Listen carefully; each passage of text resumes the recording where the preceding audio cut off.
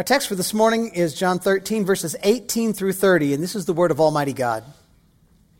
I'm not speaking of all of you. I know whom I've chosen, but the scripture will be fulfilled. He who ate my bread has lifted his heel against me. I'm telling you this now, before it takes place, that when it does take place, you may believe that I am he. Truly, truly, I say to you, whoever receives the one I send receives me. And whoever receives me receives the one who sent me. After saying these things, Jesus was troubled in his spirit and testified, truly, truly, I say to you, one of you will betray me.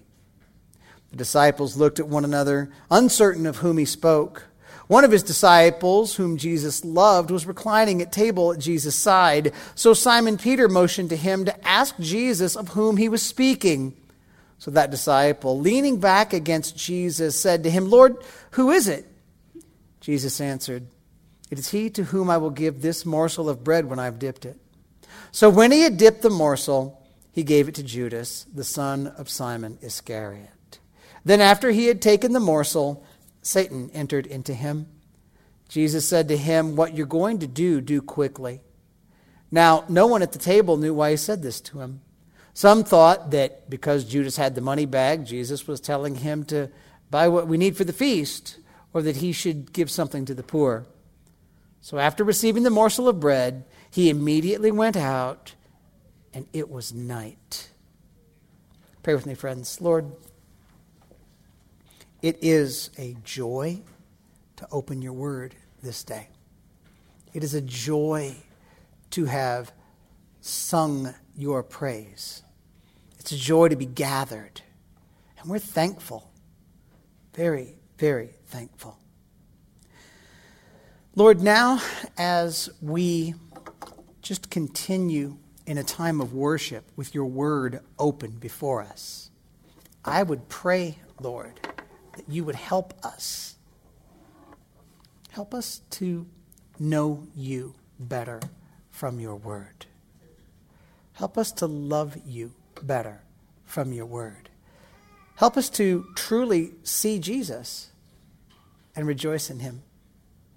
Father, draw people to you, convict us, but encourage us, I pray, to your glory. Do your will. We ask in Christ's name. Amen. You guys can be seated. You know, if you were watching the gospel according to John like a movie, the scene we're about to see played out in front of us in John 13 would stand out pretty strongly. I mean, there would have been some really high note scenes, right? Some of those healings, feeding the 5,000, walking on water, man, those would have been dramatic, bright scenes. But for today, you would hardly be able to find a more solemn, more sorrowful, more deeply disturbing scene. The room would feel dark and just cold as you see one of the close companions of our Lord turn against him, committing the darkest act of treachery ever committed in all of human history. What terrible sadness. What horrible loss. But in the midst of it all, what an amazing Jesus. As you heard from the passage that we just read, this section's about Jesus and Judas. Here we see Judas, one of the 12 disciples, coming to the place where he turns from Jesus, is possessed by Satan, and walks out of the room to go get the soldiers. Before we watch this event unfold, I think it's wise for us to look at a few other scriptures about this Judas, so we know who in the world we're talking about, and we know what's happening in the room the night before Jesus is crucified. Judas Iscariot is one of two men named Judas among the disciples. Isn't that weird? Iscariot probably is a term that tells you what town Judas came from. Like the other 11 disciples, Judas was handpicked by Jesus to be a part of the group of men that were closest to him. Just like the other 11 disciples, Judas traveled with Jesus all over the countryside. Just like the other 11 disciples, Judas saw the miracles that Jesus performed and heard the words Jesus said and experienced the wonders of Jesus' ministry. Just like the other 11 disciples, Judas was given power by Jesus to do miracles like casting out demons when he sent the 70 out on their first mission trip. But unlike the other 11 disciples, Judas never had a true heart for Jesus. Now, rewind about a year. John chapter 6 tells us about a confrontation between Jesus and a crowd of people, religious people. It was the day after Jesus fed the 5,000. And in that confrontation, Jesus spoke with clarity and directness, and many people in the crowd were offended. A massive group of people turned away from Jesus. They left him. And maybe this is one of the first moments when Judas found himself really disappointed in Jesus. Because if Judas was one of those guys primarily interested in Jesus for what Jesus could do for him in an earthly way, maybe Judas was upset that Jesus would so carelessly drive away such a large group of potential followers, potential soldiers in his army, or potential citizens in his kingdom, or potential contributors to the money bag. For whatever reason, it's at the moment that the large crowds left Jesus in John chapter 6, a year before the crucifixion, that John tells us this in John 6:64 and 65. Jesus said, "But there are some of you who don't believe." For Jesus knew from the beginning who those were who did not believe and who it was who would betray him. And he said, "This is why I told you that no one can come to me unless it's granted him by the Father." Then down in verse 70, Jesus answered, "Did I not choose you, the 12, and yet one of you is a devil?" He spoke of Judas, the son of Simon Iscariot, for he, one of the 12, was going to betray him. In those words John records for us from Jesus a year ago, we see that not all of the people handpicked by Jesus to travel with him are truly chosen by God to be his followers. Not all of them was given the grace to come to Jesus in faith. Verse 65.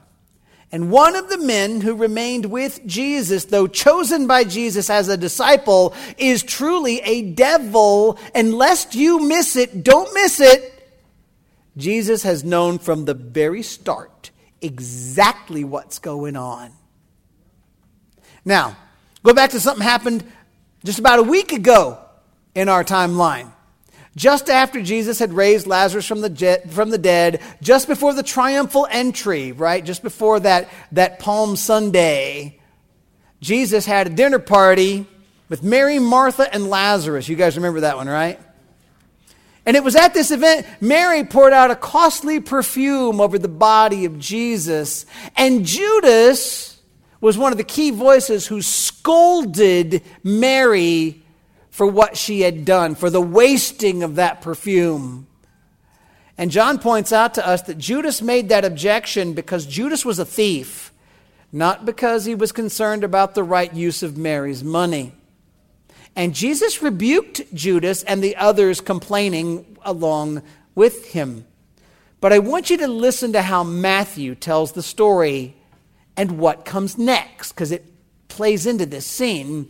In Matthew 26, 10-16, we read, "But Jesus, aware of this, said to them, 'Why do you trouble the woman? For she has done a beautiful thing to me. For you always have the poor with you, but you will not always have me. In pouring this ointment on my body, she's done it to prepare me for burial. Truly I say to you, wherever this gospel is proclaimed in the whole world, what she has done will also be told in memory of her.' Then one of the 12, whose name was Judas Iscariot, went to the chief priests and said, 'What will you give me if I deliver him over to you?' And they paid him 30 pieces of silver. And from that moment he sought an opportunity to betray him." When Jesus rebuked Judas at that little dinner party a week ago, Judas made up his mind. No way was he going to continue on this path. No way is he going to let Jesus put him in his place.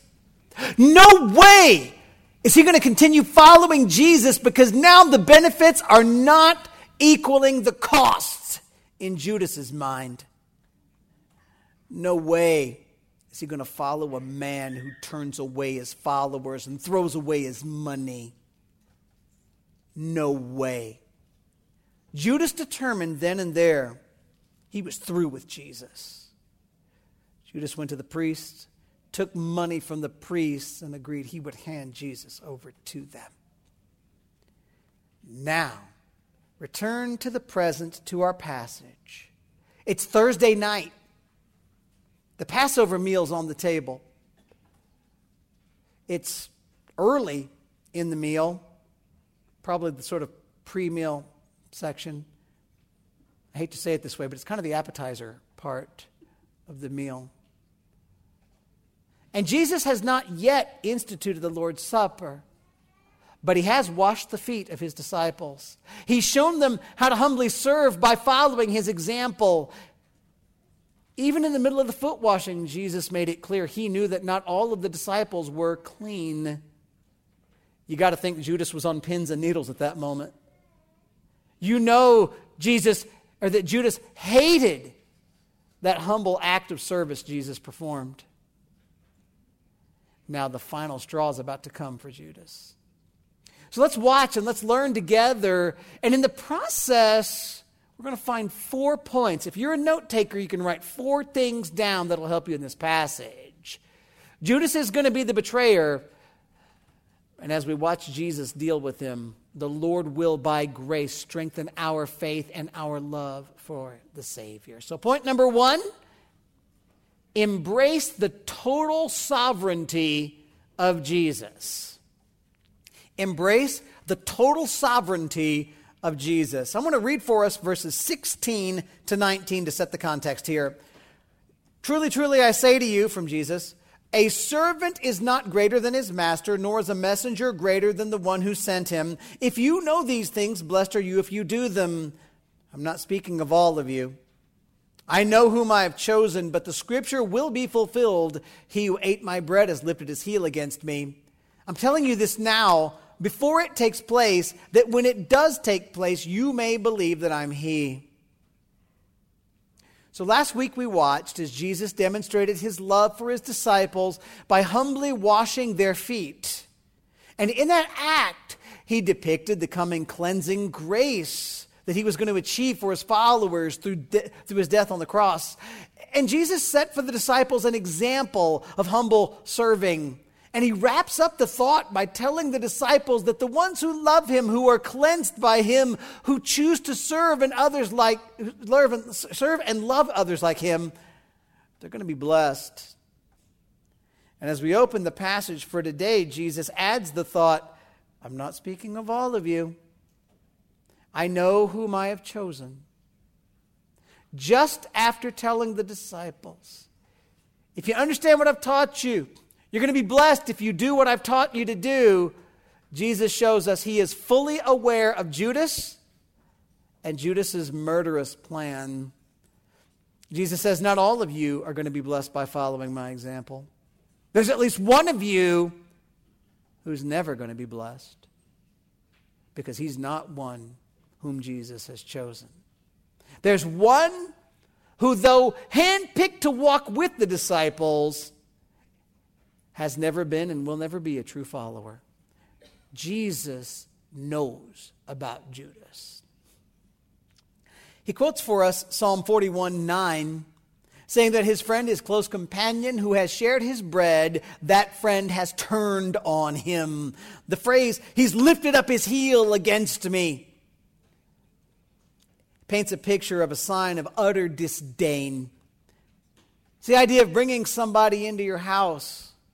You care for them over a period of time. sharing your best with someone, giving to them unselfishly, feeding them, having fellowship with them. But in return, the person you thought to be your friend picks up his foot and just wipes the dirt of his feet on you. Maybe worse, that friend strikes out against you to try to harm you. It's a picture of personal insult, rejection, and betrayal. And Jesus says that scripture is going to be fulfilled in me. Why would he talk like this?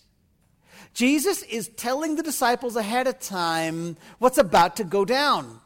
If you're one of the 11 disciples, if you don't know that Judas is a traitor, if you don't have a clue about him, you would be deeply shaken to find out Judas was a traitor. Maybe you'd wonder, whoa, I didn't see that coming. Did Judas catch Jesus by surprise? Why wasn't Jesus able to see it coming? Perhaps you might begin to wonder if you were wrong about Jesus because Judas seems to have tricked Jesus.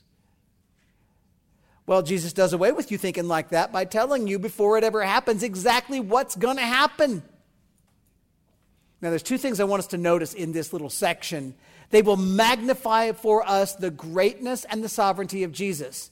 One is the fact that Jesus knows whom he has chosen, and the other is the fact that Jesus knows what's about to happen. Jesus knows whom he's chosen. That's a bigger statement, by the way, than Jesus saying he's aware of the character of the disciples. This hints to us of the truth of the doctrine of election in salvation.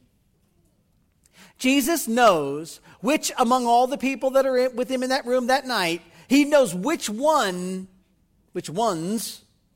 are among the chosen, which ones are the elect, which ones are predestined to salvation. Back in John 6, verse 37, Jesus said, "All that the Father gives me will come to me. And whoever comes to me, I will never cast out." So, who will come to Jesus? Answer, all of the people the Father gives Jesus, has given Jesus, will come to Jesus. All the Father has given Jesus will come. There's a question. When? When were the elect given to the Son by the Father? It happened before the dawn of time.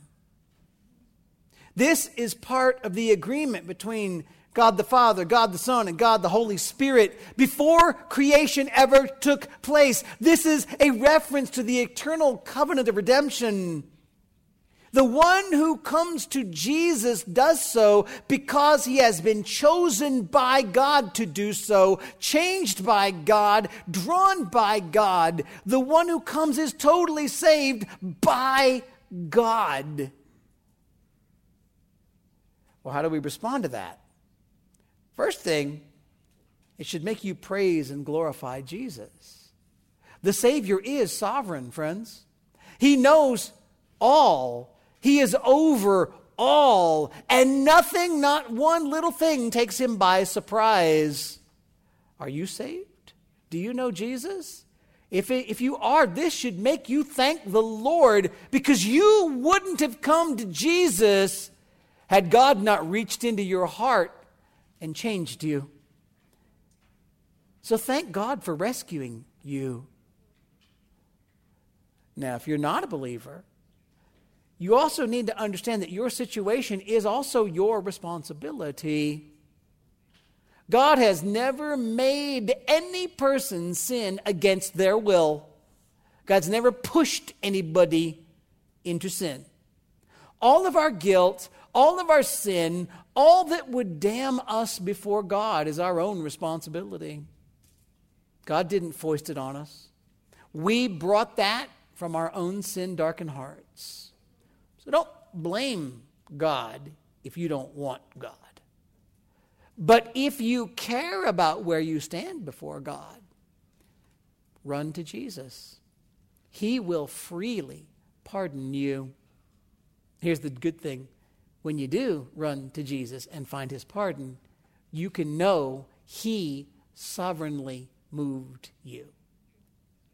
The second thing to learn in this section is that Jesus' sovereignty extends to everything that happens. Jesus knew Judas was betraying him. Jesus knew, and he could have prevented it. But Jesus, by his will, in accord with God's plan, was willingly walking to the cross.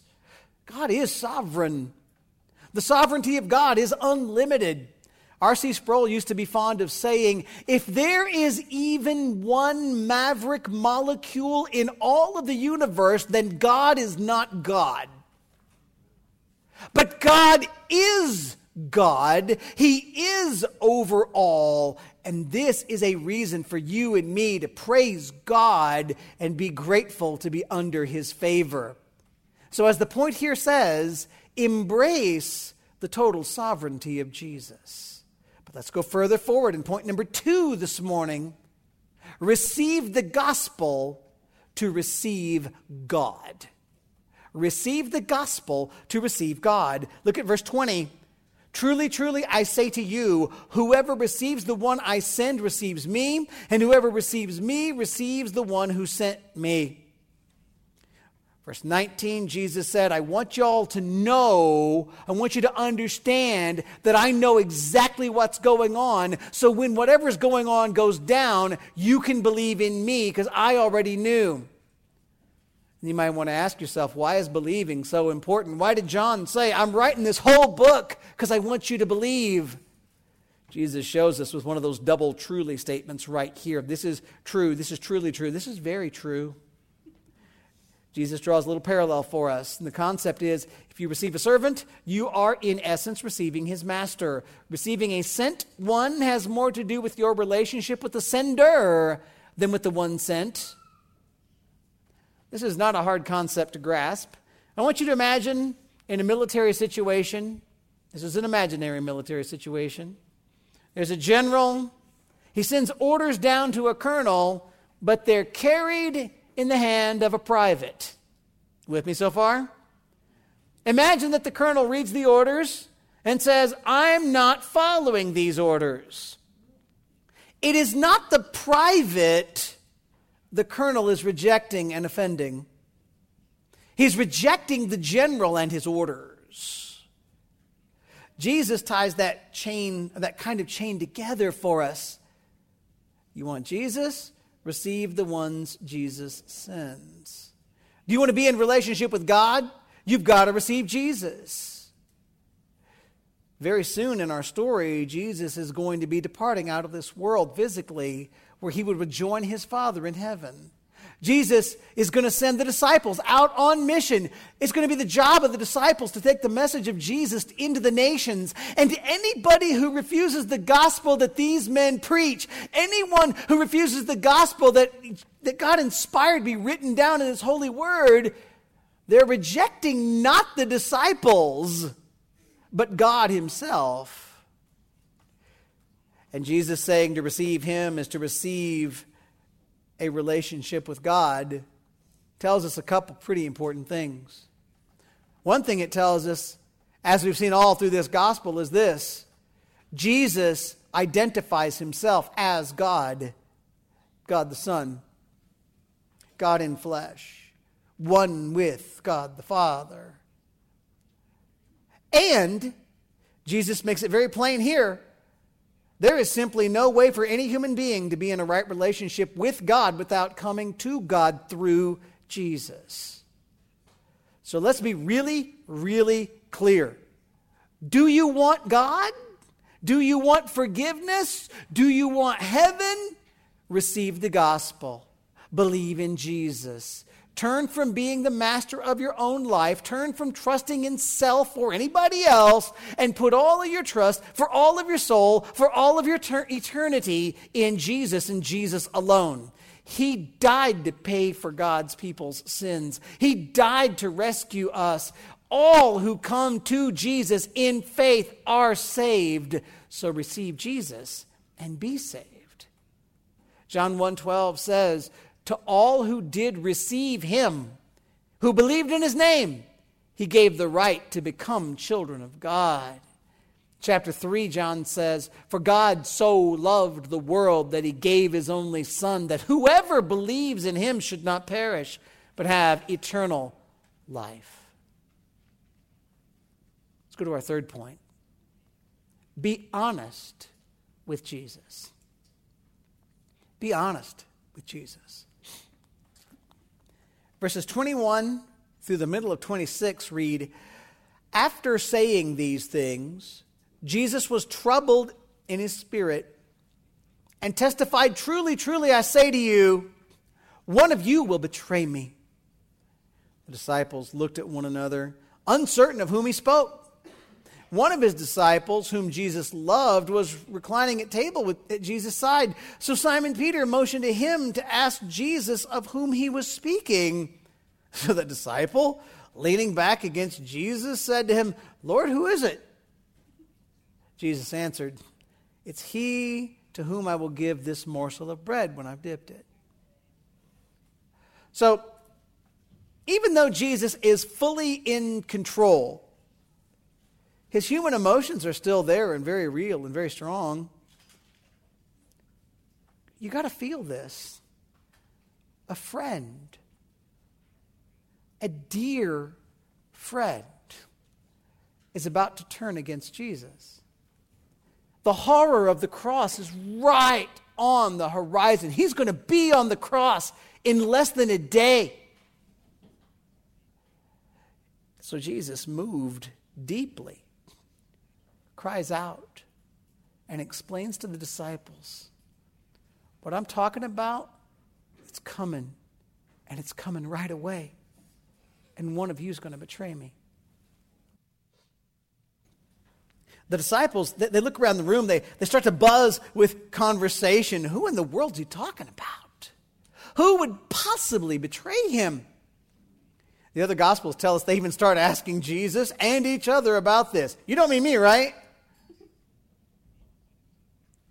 By the way, what would you have to know about yourself to know you ought to ask the question, is it I?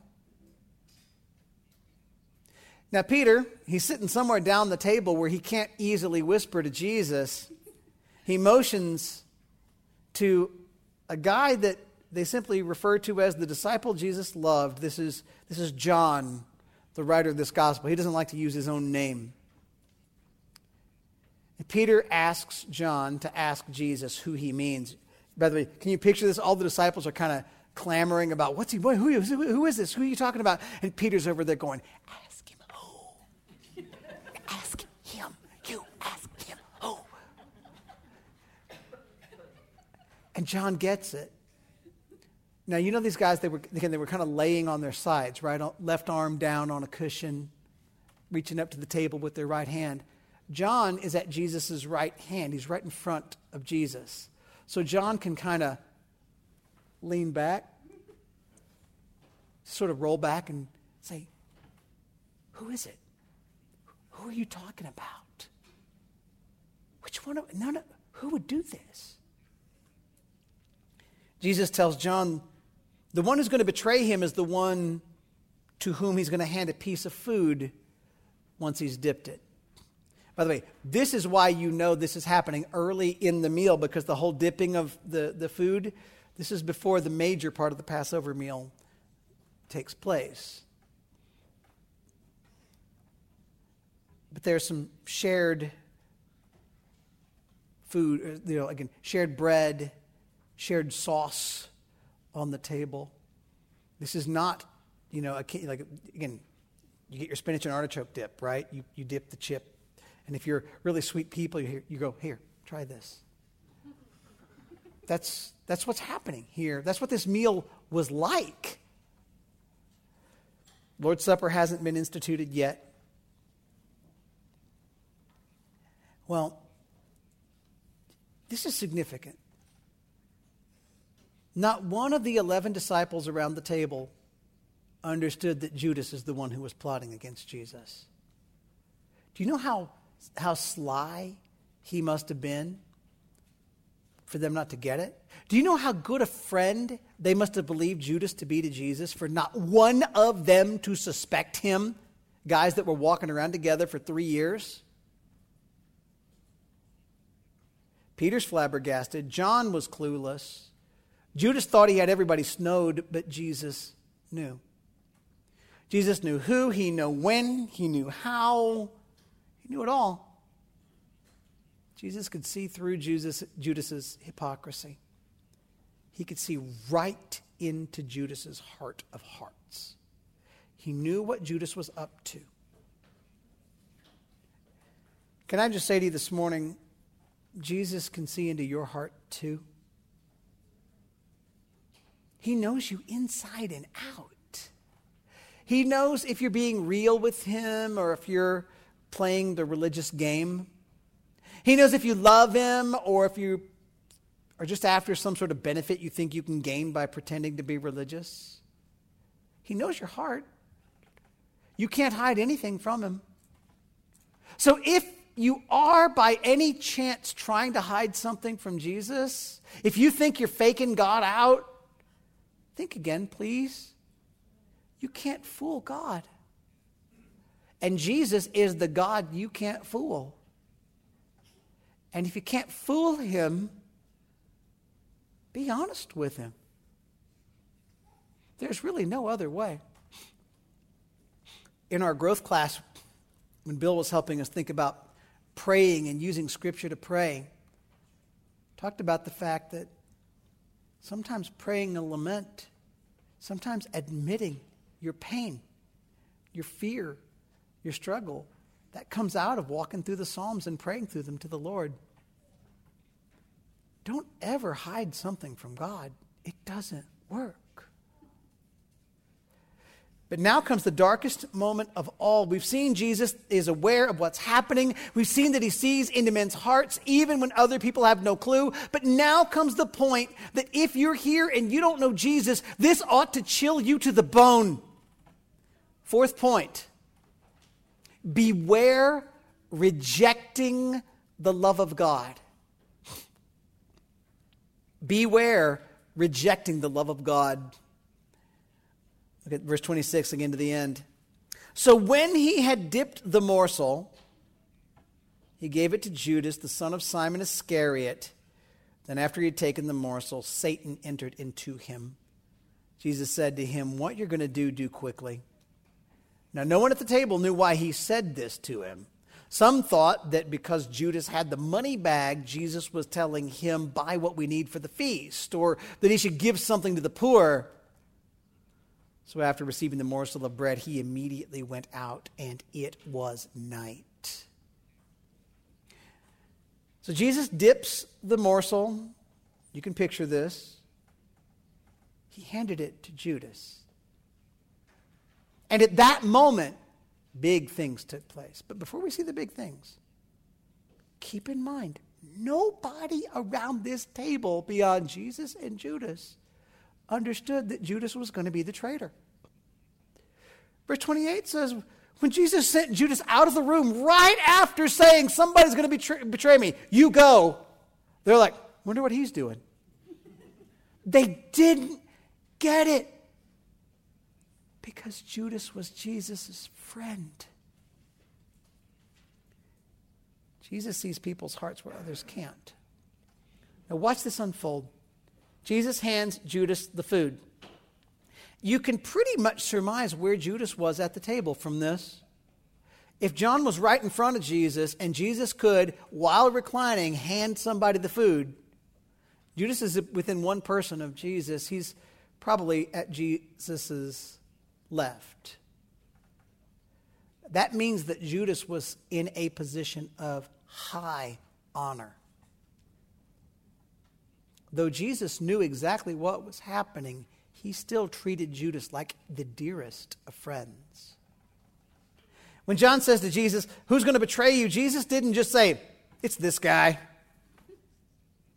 Instead, Jesus signified the man by handing him a dipped morsel of food. What you should know is that dipping the morsel and handing it to somebody was a sign of friendship. It was a kindness. Jesus chose to point Judas out to John with an act of honor. You think for a second, you can see that what Jesus is doing is one last offer of friendship to Judas. Though Judas had already taken the money from the priest, he doesn't have to go through with it yet. God is not going to force Judas to do anything here. And Jesus, even though he knows Judas's heart, even though he knows what Judas will do in response, Jesus reaches out his hand to Judas, holding a genuine token of friendship. It's as if Jesus is saying to Judas, I still love you as my dear friend. I still offer you the chance to be my disciple. Judas, turn from your plan. Come to me. You'll be forgiven. And for a brief moment, while the morsel is in Jesus' hand, Judas has a choice to make. Jesus is offering friendship. But Judas, full of evil, full of selfishness, full of bitterness, full of greed, takes the morsel. He plays the part of the loving disciple to the very end, but at that very moment, when Judas acts as the greatest hypocrite ever to live, taking the offer of love from Jesus while still plotting to betray the Lord, something terrible happens. Satan, the devil himself, enters Judas. When Judas turned down Jesus' final offer of love and forgiveness, Satan took over in the heart of Judas, and Judas' doom was sealed. Jesus tells Judas, go on and do what he intends to do. Jesus is not condoning what Judas will do. But he's telling Judas, stop playing around and get it over with. What you're going to do is not a tomorrow thing, Judas. It's tonight. Go. Get it over with. What you're going to do it faster. Do it quickly. And all the other disciples around the table missed it. They think Jesus sent Judas on an errand. But Judas knows. And John wraps up the section with a note of true sorrow, true tragedy. Judas gets up, he goes out, and it is night. You know, it's nighttime from when the meal has to be eaten, but John's being spiritual here. It is dark. Satan is walking Judas to the place to get the soldiers. The plan is hatched. The pieces are set in motion. Just a few hours from now, evil men are going to murder the Son of God, and they will murder him aided by the information brought to them by Jesus' own dear friend. But they will not do anything he did not see coming. Jesus is in control, but the tragedy, the darkness, the night of this event is colossal. To you who don't yet know Jesus, because I still believe in any room full of people, someone may not know the Lord. Listen to me. I want to draw a point of application for you. Beware rejecting the love of God. Today, right now, Jesus offers to you the very love and friendship he offered to Judas when he held out that morsel. He offers you his love. He offers you grace. He offers you forgiveness. He will happily receive you into God's family and cleanse you of your sin if you will just come to him, turn from loving sin. Just ask for his grace. Just put your faith in Jesus. Just believe he will give you eternal life. But if you turn away from this gift, be afraid. You don't know when it will be offered again. You don't know if it will be offered again. Judas turned away that one last time, and Satan entered him. Judas's fate was sealed. He didn't come back. Tremble at the possibility that this day, this moment, could be your last chance to come to know Jesus. Tremble at the possibility that your very next breath could be your last breath. Don't be a tragedy like Judas. Know that Jesus knows your heart. Know that he can see right through you. Don't be destroyed. Come to Jesus. Believe in Jesus. Receive Jesus. Find life in Jesus. And for all of you who know Jesus, let this cause you to believe. Let this cause you to worship. Let this cause you to be overwhelmed by gratitude for Jesus. Jesus is sovereign. He's God in the flesh. He gave us grace. He invited us even though we know we've rebelled against him. And he gave us grace. Not only that, he gives us the message of grace. He gives us the gospel. He sends us out with that message. And when people respond to the message that we bring, they're responding not to us, but to God, to the God who sent us. So may we be faithful to love Jesus and to carry the good news of Jesus' love to our neighbors and to the nations. Let's pray together, friends.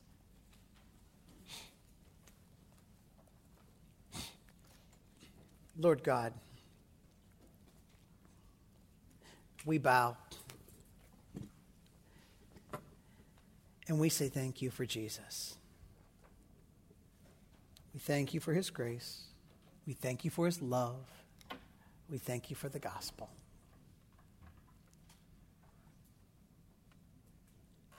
As we pray now, Lord, we begin by saying thank you that you are a sovereign God. Thank you, God, that there's not a single part of this world, this universe, that you don't understand and that you don't have power over. We may not always understand why you do things the way that you do them, but we will absolutely always believe that you're the master. You're the God in charge of all. And we thank you for your sovereignty and our salvation. The fact is, Lord, not one of us would have ever come to you had you not changed our hearts. And so we give you all the praise, 100% of the glory for our salvation and for the salvation of anyone, because salvation is from you from start to finish. God, thank you. We worship you. We praise you. Lord, we're grateful that you send us with the message. And that the response of people to our proclamation is not a response to us, but it's a response to you, because the one who receives our message, the gospel you've given us, receives Jesus. The one who receives Jesus receives you, Father. And it's to you. It's all about you. It's all to your glory. It's none of us. We're not the ones responsible for changing lives or saving souls. Help us to be faithful messengers. And God, thank you that you know our hearts deep down. Right now, God, we commit this. We will not try to hide anything or pretend anything. We just lay ourselves before you honestly. And God, I pray for those who are hearing the message, who don't know you, that they will be terrified of rejecting your grace. Instead, I pray, Lord, that you are absolutely enlivening hearts and drawing people to yourself. Thank you, God, for doing that for all who know you. And we pray that you will help us to be faithful to carry the message to the world that others might hear it too. All in all, Lord, we just worship Jesus. Thank you, God, for your great, great love. It's in our Savior's name we pray. Amen.